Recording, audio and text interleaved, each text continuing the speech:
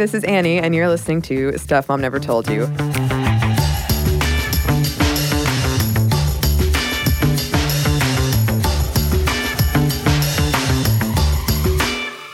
And today, I am joined by not one, but two guest co-hosts, Cassidy Zachary and April Callahan. Thank you so much for joining us. Thank you for having us. Yeah, thank you. We're happy to be here. You host the podcast Dressed, the History of Fashion, which is all about the history and stories behind the clothes that we wear. And listeners, if you haven't checked it out, I highly recommend it. But this makes them the perfect folks to talk about our topic today, Bloomerism.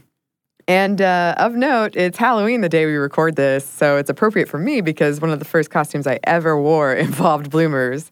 And Yay! I would like to say it had to do with bloomerism and that I was a feminist from a very young age, but that would be a lie.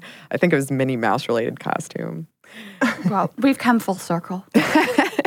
Yes, so let's dive right in. What is bloomerism? Cass, I'll go ahead and start, if I may.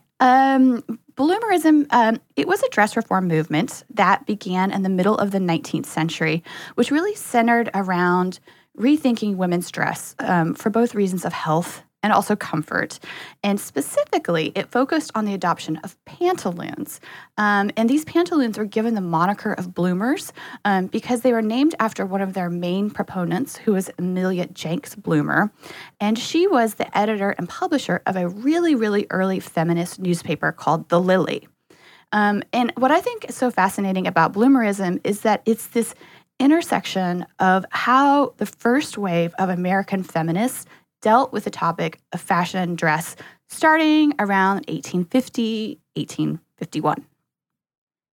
Yeah, when I was researching into this and I typed in bloomerism in Google, it some places I saw defined it as feminism, as a type of feminism, which was pretty cool. And if we look at the players here, some of the key people involved in this story, they are big ones in the history of feminism, right? Yeah, absolutely. Yeah, and so you have Susan B. Anthony, Elizabeth Cady Stanton, and of course, Amelia Bloomer, who all adopted this style. But before we really talk about bloomers and its significance within the women's rights movement, I really think we probably should talk about the movement itself. So in 1848, a woman by the name of Lucretia Mott, her sister Martha Coffin Wright, and Elizabeth Cady Stanton all organized what was the first women's rights convention in Seneca Falls, New York. But actually, the seeds for their feminism were laid years earlier in their personal experiences.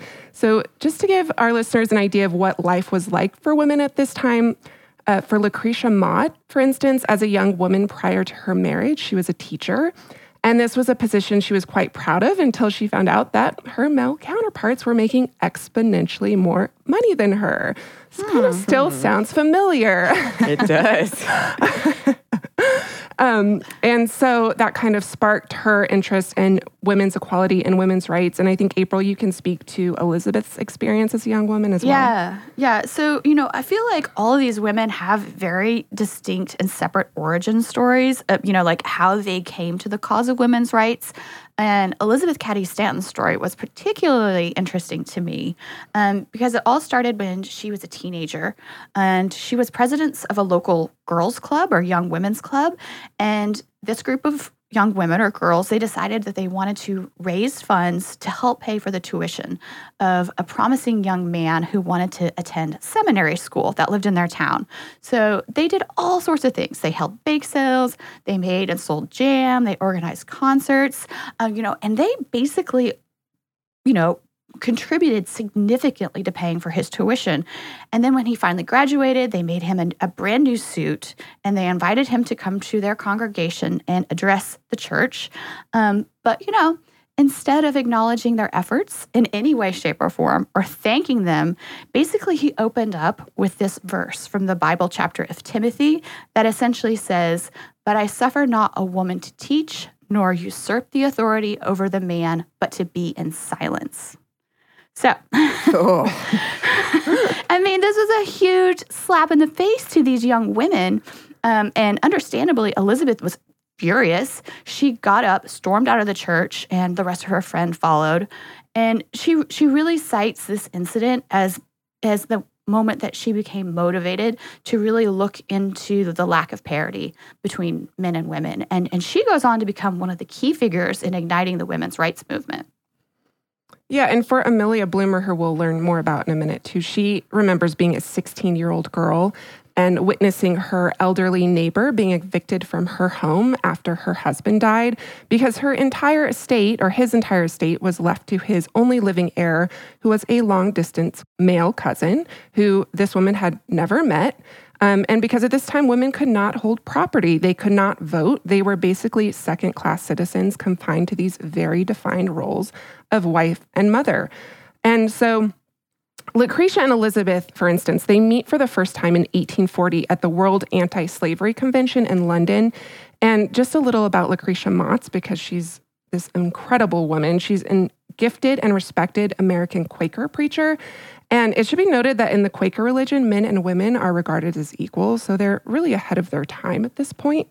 And Lucretia and her husband were vocal and active abolitionists in America. And she was so well respected in this community, in fact, that she was sent to this national conference in London as one of only 6 women. And it's here that she meets Elizabeth Cady Stanton because she and her husband were also abolitionists. There's a lot of crossover between the early feminist movements and the abolitionist movements and the temperance movements, too. Yeah, people who are really enlightened at this point. Yeah. So these women are in London for this very important cause in which they had worked and advocated for tirelessly. And what happens? Well, the male delegates spend the entire day, the first day, debating about whether or not women should even be allowed to attend the conference, much less speak or vote in the proceedings. And the conclusion is to keep these women, they can be there, but they have to sit in silence behind a curtain. Oh. So, I mean, this is women's place, right? In the shadows of their husbands, to live in silence and servitude to the role that they're born in. So,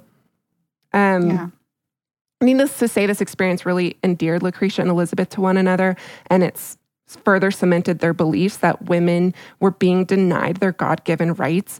And in 1848, the, quote, most shocking and unnatural event ever recorded in the history of humanity, end quote, this is a contemporary quote, by the way, happened. And of course, this is the first women's right convention held in Seneca Falls, New York. And it's at this 2-day conference that the famous Declaration of Sentiments document was signed by 68 women and 32 men.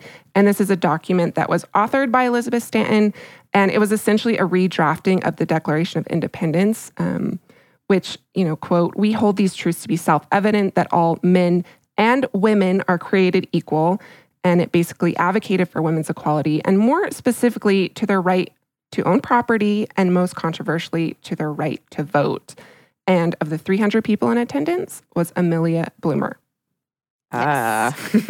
And out of all of this kind of comes a lot of different things. Amelia had already been involved in the women's temperance movement or the temperance movement in New York. For anybody who doesn't know what temperance was, it was a movement advocating for the abstinence from alcohol because drunkenness was considered a problem in the domestic home. And this was a pretty big movement at the time. And so when Amelia decides to form a New York State Women's Temperance Society, that goes hand in hand. They felt like they needed a platform for their voice. So they founded this publication called The Lily, which was a really, really early feminist newspaper.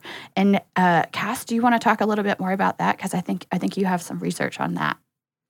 Yeah, so on January 1st, 1849, the Lily was published for the first time. And this is one of the first, if not the first, newspapers in America for women and made by women. And Amelia was its editor from the beginning.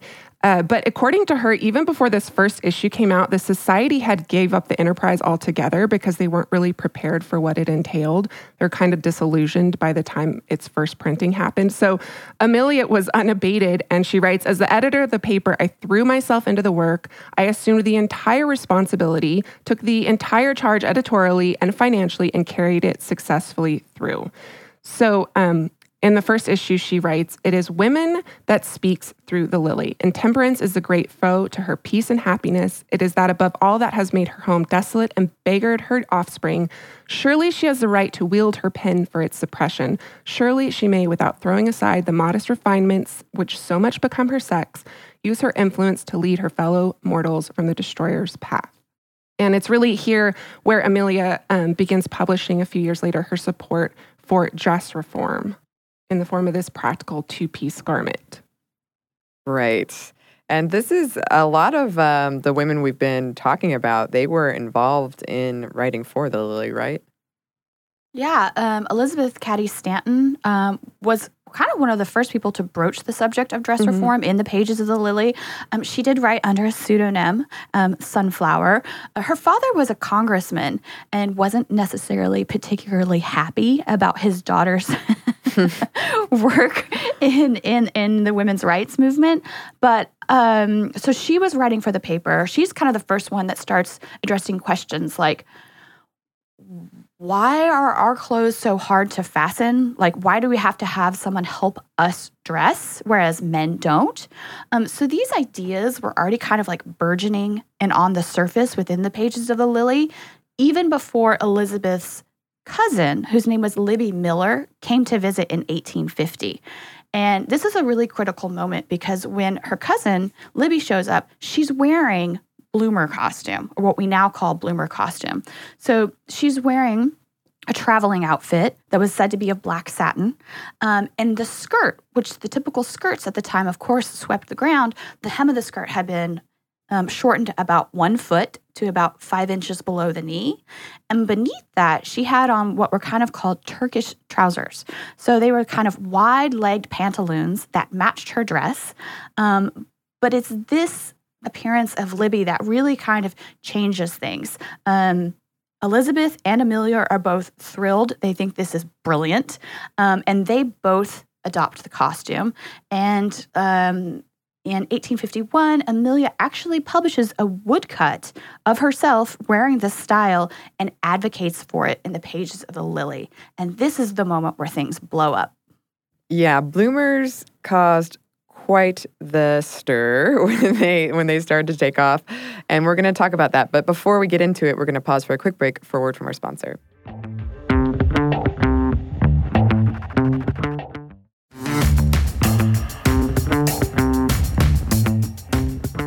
And we're back. Thank you, sponsor. So yeah, let's talk a little bit about the reaction to bloomers and also some of these other things going on at the same time that influenced this bloomerism movement. Yeah, so I think the first thing is that we have to understand why dress reform was even considered an issue of women's rights at this time. And in order to do that, you have to understand what women were wearing in the 1850s. The fashionable silhouette was highly restrictive. Next to their skin, the first layer, women would have been wearing a layer of undergarments, either kind of a chemise slip or a little, what's called a chemisette, or it's kind of like a cami and little knickers that came down to the knee. And these were usually cotton or linen. And then over that would be worn a tightly laced corset. But that's when all the petticoats start to get piled on. And I mean layers and layers of petticoats, like 6, 7, 8 layers. And at least one of these was probably stiffened by crin or horsehair. Oh. And yeah, I know, itchy, right? But the reason that all of these layers were worn was to create this volume in order to support these bell-shaped silhouette skirts that were super fashionable during this time period. And it's only after piling on all these clothes that a woman would then put on her dress over all of these layers beneath. And this was really the dress of all American women at this time, regardless of class or social status. I mean, the fineness or the costliness of your clothes would be a factor and would change, but this silhouette was expected of all women, And you can imagine this is neither comfortable or practical. And when you add to the fact that the fashionable bodices and sleeves of the era were extremely tight and fitted, you can really understand how their range of physical movement was very much inhibited. They're wearing like 15 pounds of petticoats, a tightly laced corset, And the way that the bodices were constructed, a lot of times it made it difficult for women to even raise their arms, And the reason that petticoats really become the focus of bloomerism is because that they did sweep the ground. And because of that, they were just downright unhealthy. They were dragging up dirt, they were dragging up mud, like whatever detritus was in the streets or the fields was living on the inside of your skirt. And, of course, the nature of laundry is not as it is today. Everything was washed by hand. So women felt truly hampered by the dress of the era that society expected of them. But, what was the alternative at this time? Yeah, and so it's really easy to see why women might want a little bit of relief from these cumbersome garments. And Amelia at one point wrote, quote, "Common sense teaches us that the dress which is the most convenient and best adapted to our needs is the proper dress for both men and women." So she also goes on to say, "We do not advocate the same style of dress altogether for both sexes and should be sorry to see women dressed just like men, yet we should like to see a radical reform in women's costume so that she might be the free, healthy being God made her instead of the corseted, crippled, dragged down creature her slavery to clothes has made." So it was Amelia Bloomer who would become most famously associated with the trousers. As April said, she was really a well-known activist. She traveled and lectured extensively wearing this costume. But as mentioned, she began to wear the costume after Elizabeth Cady Stanton and had worn it influenced by her cousin, Libby Miller. But Libby Miller herself was not also the first woman to wear it. This style of pant was also known as Turkish trousers because they were patterned after those worn by women in the Middle East. And really, this fascination with the exotic East led to their adoption by European and American women as fancy dress costume in the 18th and early 19th centuries. And by the early 19th century, women were wearing large baggy pants as sportswear in European sanitariums. And in America, in particular, these similar pant skirt ensembles were being worn by women at water cure establishments. So the water cure movement was this interesting movement of the 19th century that championed the three physicians: water, exercise, and diet. But this form of costume was also being worn at these American religious and utopian communities, something I found particularly interesting. So there's this community of equality in New Harmony, Indiana, but there's also the Oneida community, which was founded by John Humphrey Noyes in New York in 1848. And he actually writes that women's dress is a standing lie. It proclaims that she is not a two-legged animal, but something like a churn standing on casters. When the distinction of the sexes is reduced to the bounds of nature and decency, a dress will be adopted that will be the same or nearly the same for both sexes. So women in that community had adopted this dress and pant ensemble. And a couple of sources have suggested that Libby Miller perhaps had seen these women wearing this ensemble, and then that was why she decided to adopt it herself.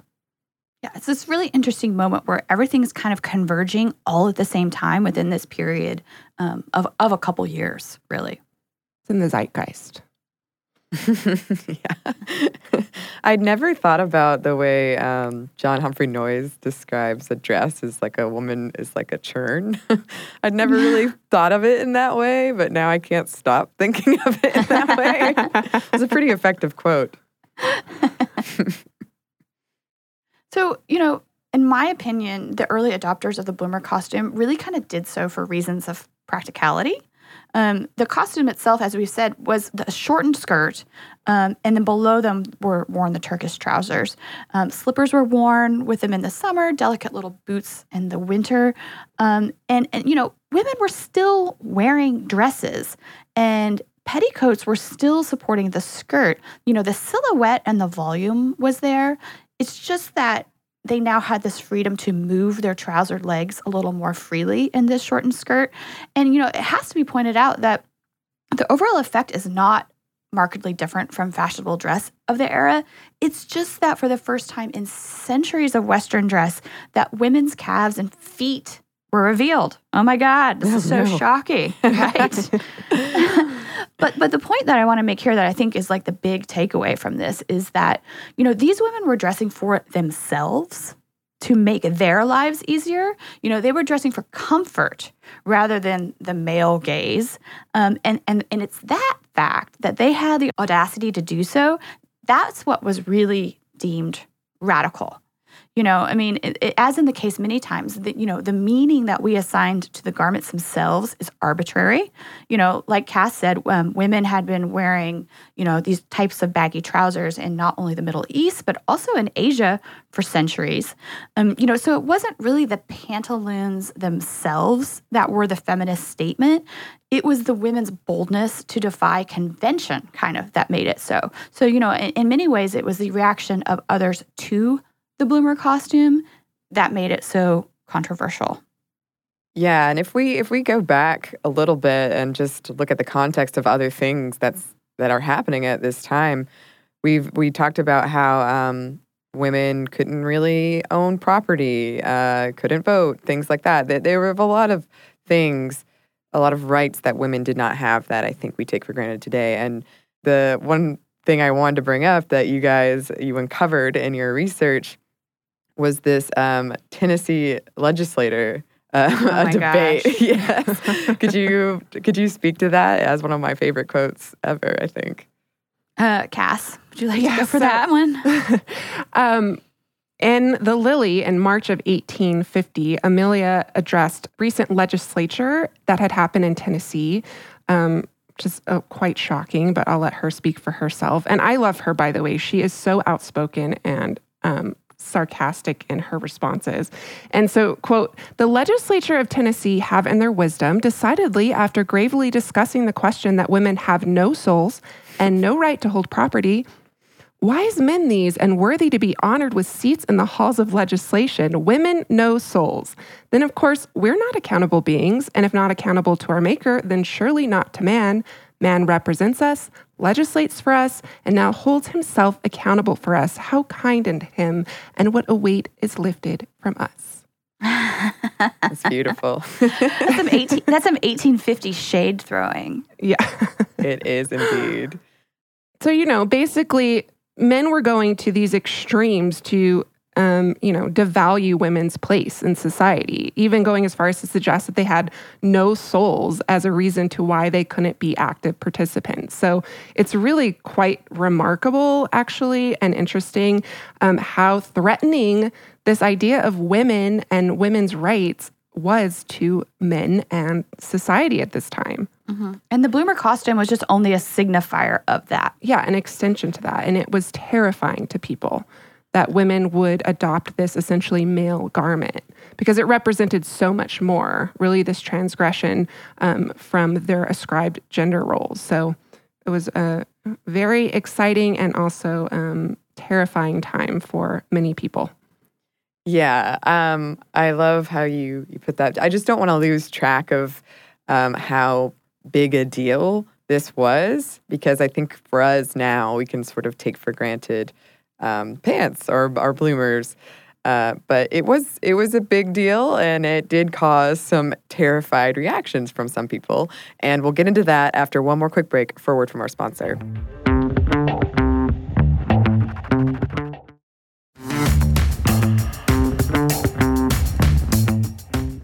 And we're back. Thank you, sponsor. So, yes, bloomers caused quite a stir. There were a lot of reactions to it, and a lot of varying reactions, especially at first. Do you guys want to get into that?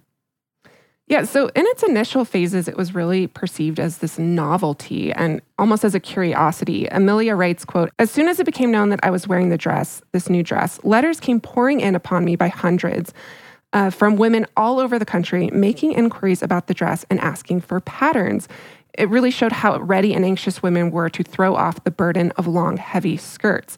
And actually, the circulation of the Lily, which was around 500 a month, rose to 4,000. So people were really curious about this new style of dress and probably really excited. I'm sure there were a lot of women who wanted to embrace this as well. And it was actually adopted by women as far west as California and in Florida. And April, I think you actually have a wonderful quote that speaks to this. Oh, yeah. So there's a lot of primary source press coverage from the era of when people saw women in bloomer costume for the very, very first time. And some of the descriptions are really, really wonderful. There was this one newspaper from Florida that talks about 3 local women that had adopted bloomer dress, and they were dressed in pink and purple satin. Some of them had on a scarlet bodice paired with blue trousers. These were costly ensembles sometimes. And I love this quote, this whole description, this whole report of how fascinating these creatures were. It ends with this quote. They said, "They all wore beautiful little gypsy hats, decorated with fresh rosebuds of every hue and color, and we almost imagined we had first beheld them, that we were visited by a flock of fairy queens." I love that. So some people were really, truly enamored with the style. But the style, as Cass said, it spread rather quickly from New York to Ohio to Michigan to California, and it even spread as far as Europe, particularly in London. And what happens next at this kind of like early phase, we start to begin to see this proliferation of events that were planned centered around the wearing of bloomer costume, particularly bloomer balls. What? Yeah, and these are so fabulous, right? I mean, they were dances specifically put on for the purpose of women being able to wear this bloomer style. Some of the women that participated in the bloomer balls had already adopted it as part of their daily dress, but there was also another healthy segment that considered themselves really only daring enough to put it on for one night only. But the thing that I can say is that I think that early on, a lot of the press was a little bit more positive than it was as time passed. Yeah, it took a bit of a turn. Yeah, the positive press was kind of quickly outpaced by the negative, and the style was highly controversial. Simply because within Western dress, bifurcated garments or pants, they'd been gendered male for centuries, and also within Western culture, they still remain to be seen as a signifier of power. So the adoption of them by these women, whether for reasons of practicality or politics, this was perceived as a threat to the natural order of things. And if the bloomers, most of whom were affiliated with the women's rights movement, not all people involved in the women's rights movement wore bloomer costume, but most bloomer costume adopters were part of the women's rights movements. It was basically thought that if they gained the equal rights of men, suddenly they would be no longer interested in marriage or maternity. I mean, I've seen statements in the press from the period that were basically like, if women are allowed to wear pants, the depopulation of the world is imminent. Oh my goodness. I know, it's crazy. It's like from 0 to 60. And these women were really kind of usurping quote unquote male privilege in the fact that they were asking for the right to vote. They were asking for representation in government. They were asking for equal pay. And they were asking for the right to dress as they saw fit. And one of the most stunning examples that I saw in the press came from 1852 when a group of women wrote into the New York Times. And basically they were pleading to be left alone to wear their bloomer costumes on the street. And they said, as an exercise of our unalienable rights. And of course, the journalist who's reporting on this incident, it basically says, if you want to exercise your rights, then we as men have the right to mock and ridicule you in the street. Get over it, ladies. Whoa. Oh, you think that's bad? That's not even the worst. Oh, no. This wasn't exactly in the press per se, but I do think it's worth going through this to really kind of understand the vitriol that these women were subjected to. In 1852, the Men's State Temperance Society meeting in New York, some of the women members of the association that Amelia had started, the Women's State Temperance Society, attended. And there was a doctor there, Dr. Mandeville, who was so offended just by the presence of fellow temperance activists that happened to be women. He said at the meeting, that these women were, quote, a hybrid creature, half man, half woman, belonging to neither sex. This society and the women's rights movement must be cut down, cut up, root and branch. I mean, these are the activists on working on the same of It's just that the men did not want the women there, regardless of the dress. But it's all of this. This is like the culture of what was happening at the time. Yeah, and something that went a long way in sort of setting this negative tone associated with the style, and specifically anti-bloomer ridicule, were cartoons. And satire. Yeah, satire. I mean, people have loved to make fun of fashion for time eternal, basically. But there's this one cartoonist, John Leach, in London, who illustrates for this magazine called Punch. And he basically made bloomerism the subject of his jokes repeatedly. I think in 1851, there was over 20 or something cartoons specifically against bloomerism. April, I think you have a particular one that you like. Oh, there's so many favorites. My favorite, though, is one where there's a woman in bloomer costume down on one knee proposing to a man, which apparently is very shocking for the era. Oh, my goodness.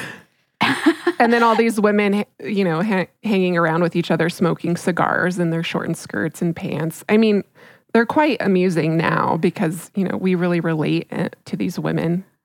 But back then, this was an attack, essentially, on these women as being anti-feminine. And actually, the irony of all this negative press is that women's fashion, like I said, was commonly the source of criticism and derision. Women repeatedly were criticized throughout history for their perceived vanity, their fickleness, and their attention to clothing. And yet, as the U.S. Magazine points out in 1856, quote, when an effort is made to substitute a costume which admits of health and energy and grace, every newspaper in the land rises to cry loud and spare not lest women are stepping out of their sphere and assuming man's attire. I mean, you can't win. Yeah. Another tightrope. Can't win. Yeah. And as April said, people are really, really threatened by this transgression because women are moving outside of these prescribed roles, these clearly delineated roles, to become equals in society. And there's all these underlying fears of gender role reversal that really bloomerism really becomes this visual manifestation of all of these fears. Yeah. Yeah. But Amelia didn't take this lying down, all of this criticism. She rushed in to the defense of the bloomer costume, correct? Yeah, I mean, she says, when I saw what a furor I had raised, I determined that I would not be frightened from my position, but I would stand my ground and wear the dress when and where I please. So she wore it on all occasions, she says, at home and abroad, at church and on the lecture platform, at fashionable parties and in my business office. I found the dress light, easy, and convenient and well adapted to the needs of my busy life. And Amelia saw the costume as a tool. Really, she saw how much attention the costume itself was getting, and just to paraphrase her, she said that if our message, if our cause is getting all of this attention simply from these costumes that we're wearing or this style of dress that we're wearing, which is deemed radical, if people are coming to hear me because of that, I'm fine with that. And until I stop getting publicity for this and bringing people in the doors to hear our message, I'm not going to wear anything else. But she did kind of cease wearing it daily around 1855 or 1856. She moved to Iowa, to the plains, and this is a really funny story. Apparently, she says that the wind there was a real struggle for her because she was unaccustomed to these high winds, like on the plains, and it would blow her shortened skirt up over her head in the street. Oh, no. So that was one of the reasons why she gave it up. But also around the same time, this is the exact precise moment when the hoop skirt or cage crinoline hit the marketplace. And this eliminated all the need for those layers and layers of petticoats because the cage crinoline, basically it was a series of graduated concentric hoops that held the skirt away from the body, and you didn't need all those layers of petticoats anymore. So Amelia felt that this was a suitable substitute for the much shortened bloomer costume. And many of the other women's rights leaders around this same time, they began to feel like this cause of dress reform was taking second stage to their message of suffrage for equal pay, for representation in government, the right to own property. And they were like, whoa. Maybe we need to put dress reform on the back burner and address, some of these other issues first. Right, because it was sort of becoming a distraction. It was getting a lot more attention than perhaps they had hoped. And it was at least in the view of some people, it was taking away from these other issues that they really wanted to focus on. Yeah, absolutely. Yeah. And Susan B. Anthony actually reflected on it years later. She said that, I learned the lesson then that to be successful, a person must attempt but one reform. I must not present the temperance, the religious, the dress, or any other besides, but must confine myself to suffrage. So basically, they needed to focus on one issue at a time. Yeah. But that being said, it didn't disappear entirely. Mm-hmm. There was another feminist newspaper that was founded a little bit later called The Sibyl. And in 1858, they actually reported back that 403 women in the United States continued to wear reform dress, whether it be exactly the bloomer costume or some derivation of. Other associations around the same time begin to pop up, championing the cause of dress reform. And this will continue all the way into the 1880s. So while a lot of the leaders of the women's rights movement gave up bloomer costume, that seed had already been planted, and there are other people that would pick it up. And one of the things that I thought was really interesting, as the dress reform movements happened later in the 19th century, in the 1880s, their focus actually shifts away from being about the skirt length and petticoats, and it shifts to become the corset as being the main issue.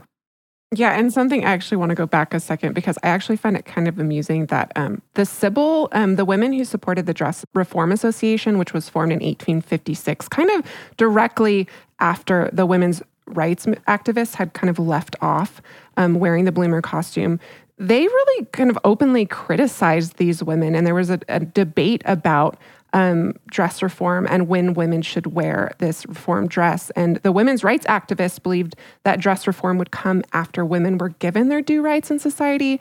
And these dress reformers actually believed that social change would only occur as a result of wearing this style of dress and presenting it in a moral and exemplary way. Right. So basically, they were politicized. There were two camps. Some people wanted to politicize the dress in order to gain reform, and other people wanted to depoliticize dress and deal with all the other business first. Yeah. And so, like as April says, it never really went away. But as a fashion and as an accepted form of dress, this would not come for many, many years. Around 1910, 1911, the controversial Parisian haute couturier Paul Poiret, he put forth a version of quote unquote harem pants for women, and these were known as jupe culottes, literally pant skirt. Although he always maintained that his versions were meant to be worn in the privacy of one's home, his contemporaries, such as Bischoff David, proved more bold, and they sent their models into the streets to model these designs. And again, this was incredibly controversial. It was a very short-lived movement. And it really wasn't until the 1960s, so 100 years after Amelia Bloomer, and when conformity was thrown to the wind in a whirl of miniskirts and hippie counterculture. And it was during this period that women in pants finally found a footing. And it's something that has, of course, continued into this day, where pants are now part of this kind of ubiquitous uniform worn by both men and women. That seems so recent. It is. And one of the things that struck me, like to your point, Annie, you said it feels so recent.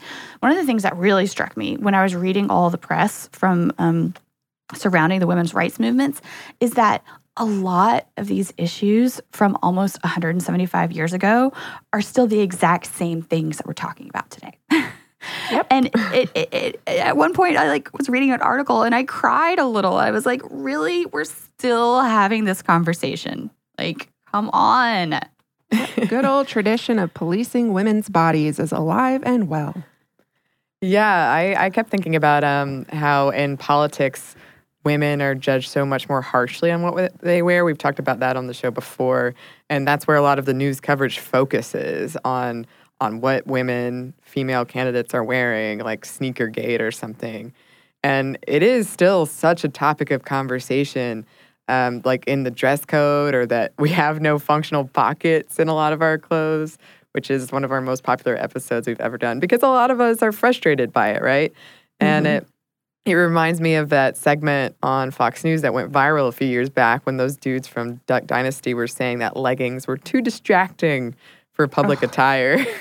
I had never seen that, by the way, until you pointed it out. And it's pretty disturbing, actually. These women come out parading in front of this panel of men who are judging them on what they wear. Yeah. And it reminded me of the whole point of this bloomerism, of what Amelia Bloomer was trying to communicate, was that sometimes women are dressing for themselves and for comfort and for functionality and not for you. Not for the male gaze. Exactly. So yeah, a lot of this is still ongoing. Oh yeah. April and I talked about it in one of our episodes on this modernist dancer and performer Gabby DeLee, whose body was similarly policed, or people tried to police her in the 1910s. But it really reminded us about last year, the United States Speaker of the House, Paul Ryan, finally agreed to modernize the dress code for the House of Representatives. Basically, women could not wear sleeveless business attire until that point. And so... It's like, this is 2017, and women are still not allowed to wear what they see fit. Right. And I mean, the whole conversation around wearing pantsuits, Hillary Clinton wearing pantsuits, it's just, again, you can't win.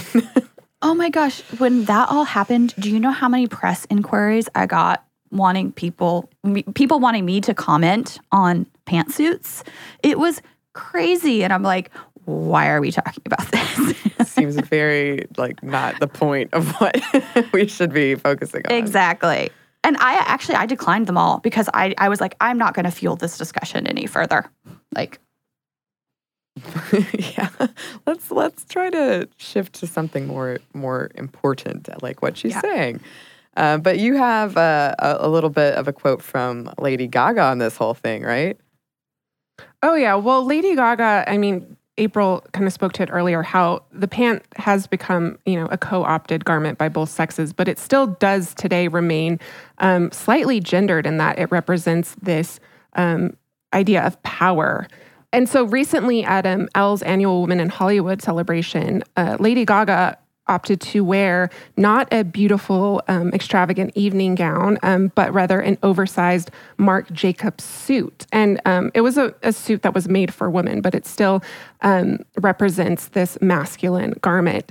And she really was empowered by it. And she said, I had a revelation that I had to be empowered to be myself today more than ever. To resist the standards of Hollywood, whatever that means, to resist the standards of dressing to impress, but to use what really matters, my voice. And as a woman who was conditioned at a very young age to listen to what men told me to do, I decided today I wanted to take the power back. Today, I wear the pants. Yes. I love that. I wear the pants. Go Gaga. It's funny, too, because all of this has made me appreciate pants even more, because it's just something I think a lot of us take for granted. And I guess the funny part for me is now I can hardly convince myself to wear pants. That's such a great day when I do it. So I would encourage all of us to take a moment and just appreciate the history behind Right. Well, the idea is garment. that you have the right to choose now. Exactly. You people like Amelia Bloomer have fought for you to be able to make that decision, whether or not you want to wear pants or put whatever you want on your body. The point is that you have the right to do that. Absolutely. Well said. So it's really thanks to them that we have that choice today. Yes. So next time you're struggling in the morning, you're trying to pull on your pants, just take a moment, take a breath, and appreciate all of this history. But also continue fighting for better pockets because that's what I want. I am all about those pockets. Thank you both so much for coming on. This has been wonderful. Yeah, thank you for having us. Thank you so much. This was really fun. Where can our listeners find you? They can find us on our show, Dressed, the History of Fashion podcast, which is on the How Stuff Works network. You can find it on Google Play, Apple Podcasts, or wherever else you get your podcasts. And Cass, do you want to tell them about our social media? Yeah, so we also have our website, www.dressedpodcast.com, but we have an Instagram in which we post images daily to accompany each podcast, and that is at dressed_podcast, which is also our Twitter handle. And you can find us on Facebook as well at Dressed Podcast without the underscore. Thank you so much, Annie. Oh my gosh, thank you so much. This has been wonderful. When I heard that there were bloomer balls, I can't tell you how excited I was. Maybe I should bust out some bloomers. I have a fashion plate depicting one of the bloomer balls. I will send it to you, and you can put it on the Instagram for this episode. That would be amazing. That would be amazing. Yes, thank you so much for coming on. Listeners, go check their show out. It's wonderful. I'm sure you'll find something super fascinating for you. And if you would like to email this show, you can. Our email is momstuff@howstuffworks.com. You can also find us on Instagram at Stuff Mom Never Told You and on Twitter at MomStuffPodcast. Thanks, as always, to our producer, Andrew Howard, and thanks to you for listening.